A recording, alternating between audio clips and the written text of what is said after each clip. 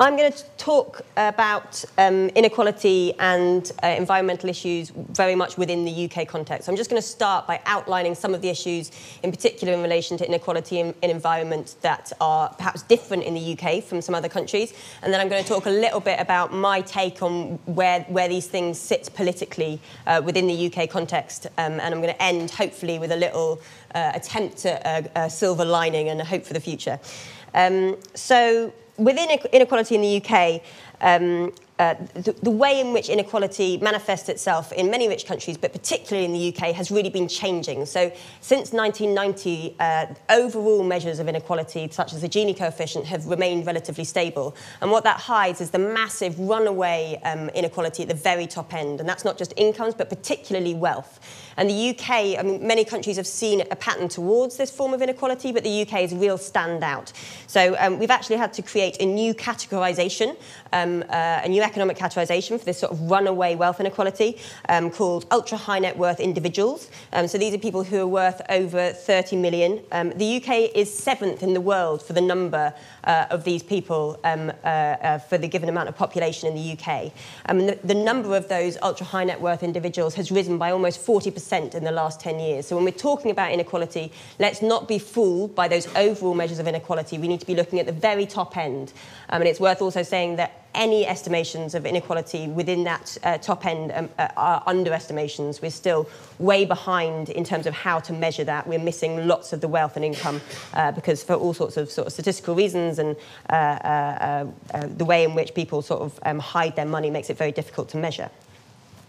So this soaring wealth is driven, particularly in the UK, by the extent of financialisation that we have in the UK. So we're one of the most financialised economies. And that's not only the size of the financial sector as a proportion of our overall economy in the UK, but also the level and complexity of the financial sector in the UK. And what that means, of course, is that in creating more and more different ways to invest, basically we're finding more and more effective ways to turn wealth into more wealth. So that basic vicious cycle of money turning into more money is particularly strong in the UK's particularly financialised economy. And that has a particular effect as well in increasing the prices of assets. And we've seen that particularly in housing, where, of course, that's a particular asset that for some people might be an investment, but for other people, obviously, it's homes. And that's had a profound effect on people's quality of life in the UK. The UK also sees a very particular kind of inequality in regional inequality. So the UK is one of the most regionally unequal countries, the regionally most equal country in Europe, if you're looking at the proportion of a country's overall economy that goes to different regions of that country. So there's a lot of discussion about the north-south divide, and that's absolutely right. There are major divisions broadly between the sort of north of the country and the south. But even more than that, the stark inequality and the inequality that pushes us to the top of those sort of international comparisons is the inequality between the rest of the country and London. And even beyond that, between London, outer London, greater London, and the very centre of London. So a vast proportion of the wealth in our economy and the wealth that's responsible for that sort of spiralling high-level inequality probably is sits within 2 miles of where we're sitting here today. So it's, in a strange way, it's a geographically incredibly concentrated issue, some of these issues around wealth inequality and financialisation in the UK. In terms of the environment, I feel like today I've heard so many wonderful talks about environment, so I won't rehearse too much the general issue around carbon footprint and greenhouse gas emissions, and that's been very well made by Kevin Anderson as well as many others. But it's just worth saying that across the board, the UK has a lot of work to do on environmental issues. So the Environmental Audit Committee, which is a committee of members of Parliament that sits outside of government and holds government to account on the environment, did what they call an environmental scorecard in 2015, and they had 10 different areas of the environment, and they marked the government as unsatisfactory or deteriorating in all 10 of those different categories. So this is we're one of the richest, one of the most developed countries in the world. We have a whole host of research and development that should be telling us how to protect our environment, but we're struggling on all aspects of the environment. So I won't run through them, but 2 I want to pull out in particular.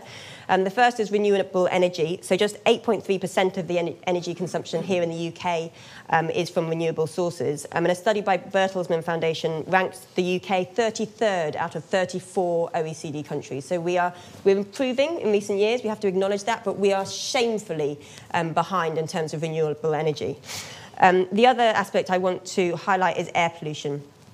So again, air pollution, after a sort of improvement over a number of years, we're beginning to dip again in terms of air pollution. And we've been failing to meet EU targets for nitrogen dioxide pollution, and have actually faced legal proceedings from the EU on this. And I don't need to talk to a room full of people involved in health to tell you the sort of very immediate impacts that has on health in the UK, and of course the inequitable impacts. So air pollution is just an incredibly sad study, really, on the double injustice that the people who are suffering most from air pollution, people who are in deprived and polluted neighbourhoods, are of course also the people who can't afford to do the kinds of things that pollutes those environments in the first place. So this is very brief, and there's obviously many other issues related to inequality in the environment, but on any account, the UK is really struggling on inequality and environment. So how are we dealing with this politically? Where are we sitting? So a beautiful illustration of the UK's approach to these two issues came out with the UK's political response to the Sustainable Development Goals. So the Sustainable Development Goals, of course, unlike the Millennium Development Goals, were incredibly progressive and exciting in the sense that they included a whole range of things that went way beyond sort of eliminating poverty, and included particularly, very excitingly, the first global target for reducing within-country economic inequality, but also a whole range of environmental commitments as well, over and above the sort of Paris Agreement aspects as well. What was the UK's response to this? So Oliver Letwin, who at the time was overall in charge of sustainable development within the UK, was asked by the Environmental Audit Committee what our plans were for implementing the SDGs within the UK domestically. You know, massive challenge for the UK. Issues of environment, inequality, the two areas that we really struggle on. His response was, we don't have very much difficulty in meeting these goals. Our compliance with these goals is the easy bit. The difficult bit is going to be getting the rest of the world to comply. So I think that level of naivety and underestimation of the challenges that we face is really striking. And Justine Greening, a few months later, was hauled up in front of the Environmental Audit Committee again, and effectively her answer was, it's fine, we've got it covered, because we're just going to follow the Tory manifesto, and that will get us to where we need to be. So I haven't read the Tory manifesto recently, but as far as I remember, I don't remember anything there about decoupling, absolute employment, and certainly no targets to reduce inequality. So either Greening hasn't read the SDGs or she hasn't read the Tory manifesto. And I'd take a bet that it's the SDGs. So it seems like on the sort of Alcohol Anonymous scale, on the 12-step programme, definitely in terms of inequality, but arguably as well in terms of the climate, we haven't achieved step one in many areas of political life, particularly in terms of inequality. We haven't acknowledged that these are problems yet. So days like today, where we talk about the solutions, and there have been arguments about citizens' income, yes or no, and all sorts of different issues around how can we achieve these things, is a sort of sobering point, which is that vast parts of the political spectrum don't yet think that these are questions that we need to tackle. And don't be fooled by Theresa May's recent sort of hijacking of the language of inequality. So not long after Theresa May's sort of opening speech, in which she talked very passionately about inequality affecting the UK and those who are sort of struggling in the economy, the left behind. Just shortly after that, she was debating the issue of academies within the House of Commons, and made it absolutely crystal clear that what she means by inequality is reducing inequality of opportunity. So if we give everyone a chance, an equal chance to get to the top, then we don't need to worry about inequality of outcomes. And she said that we don't need to worry about inequality of outcomes. That reveals a total misunderstanding, partly, between how social mobility works and the incredibly close association between social mobility and absolute inequality. But it also sort of demonstrates, I think, this is not a party political issue. I mean, May is just the latest reincarnation of governments in the UK that have broadly taken that approach to inequality. And certainly under the Labour government, famously did a lot to reduce poverty, but did nothing to reduce inequality. And it's notable that the UK has never had, no government in the UK has ever had an explicit target to reduce economic inequality. We've had targets to reduce poverty, we've had targets to increase wages, but we've never had, and we're even quite poor at reporting on where we are in terms of economic inequality.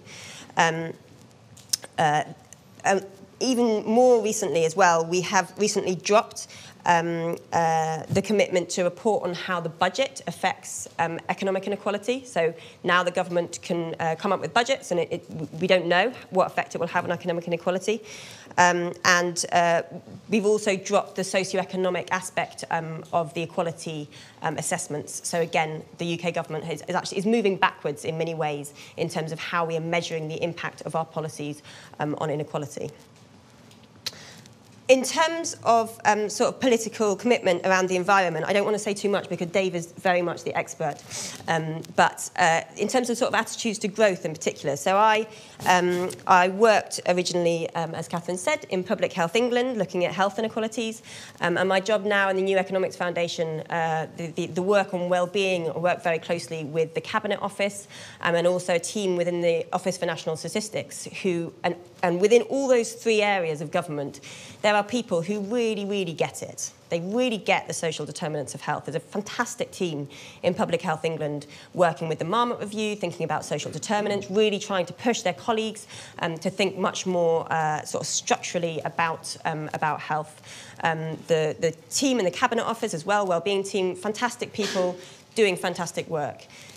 And it's hard to overestimate how hard it is, even sort of within the systems of power, to make change. And that's because the kind of economic imperative around economic growth is so deeply embedded, I think, into the government's DNA. So that even if you are a civil servant being paid a salary from government to pursue an aim, that aim is secondary to economic growth. And there's a few sort of examples of that. So when we first start the civil service, you're given a civil service manual, which I'll confess I did not read all of. It's a very thick document. But there's a wonderful phrase in it, which is talking about how you work with your ministers. So say you've got Minister of Health, Minister of Environment, and it talks about how you can take the sort of the targets that those ministers are trying to achieve. And then it gives you another set of criteria, and it says, as you're pursuing these targets, you also need to follow these other principles in order to make sure that you are combining these indicators as well with increasing GDP growth. So is that, like, of course, different politicians will have different aims, but economic growth sits above politics. You know, that's something that the civil service, we don't need to follow politicians on that. This economic growth is part of the role of government, and overcoming that is incredibly difficult. And it's reflected as well in the increasing power of the Treasury. So I don't know if you've noticed, I've barely seen any political commentary on this, but the Treasury has started making announcements about all sorts of things that I didn't know had anything to do with Treasury issues. So the Treasury issues of making announcements about academies, a whole load of different policy areas, things that traditionally wouldn't be seen as the business of the Treasury. But that supremacy of economics, of traditional market-based economics above other areas of policies within the UK political system is incredibly difficult to crack. While I was at PHE, so our aims were around reducing health inequalities, but we spent an amazing amount of time having to talk to politicians or even colleagues within health, making the case for reducing health inequalities on the basis that it would promote economic growth.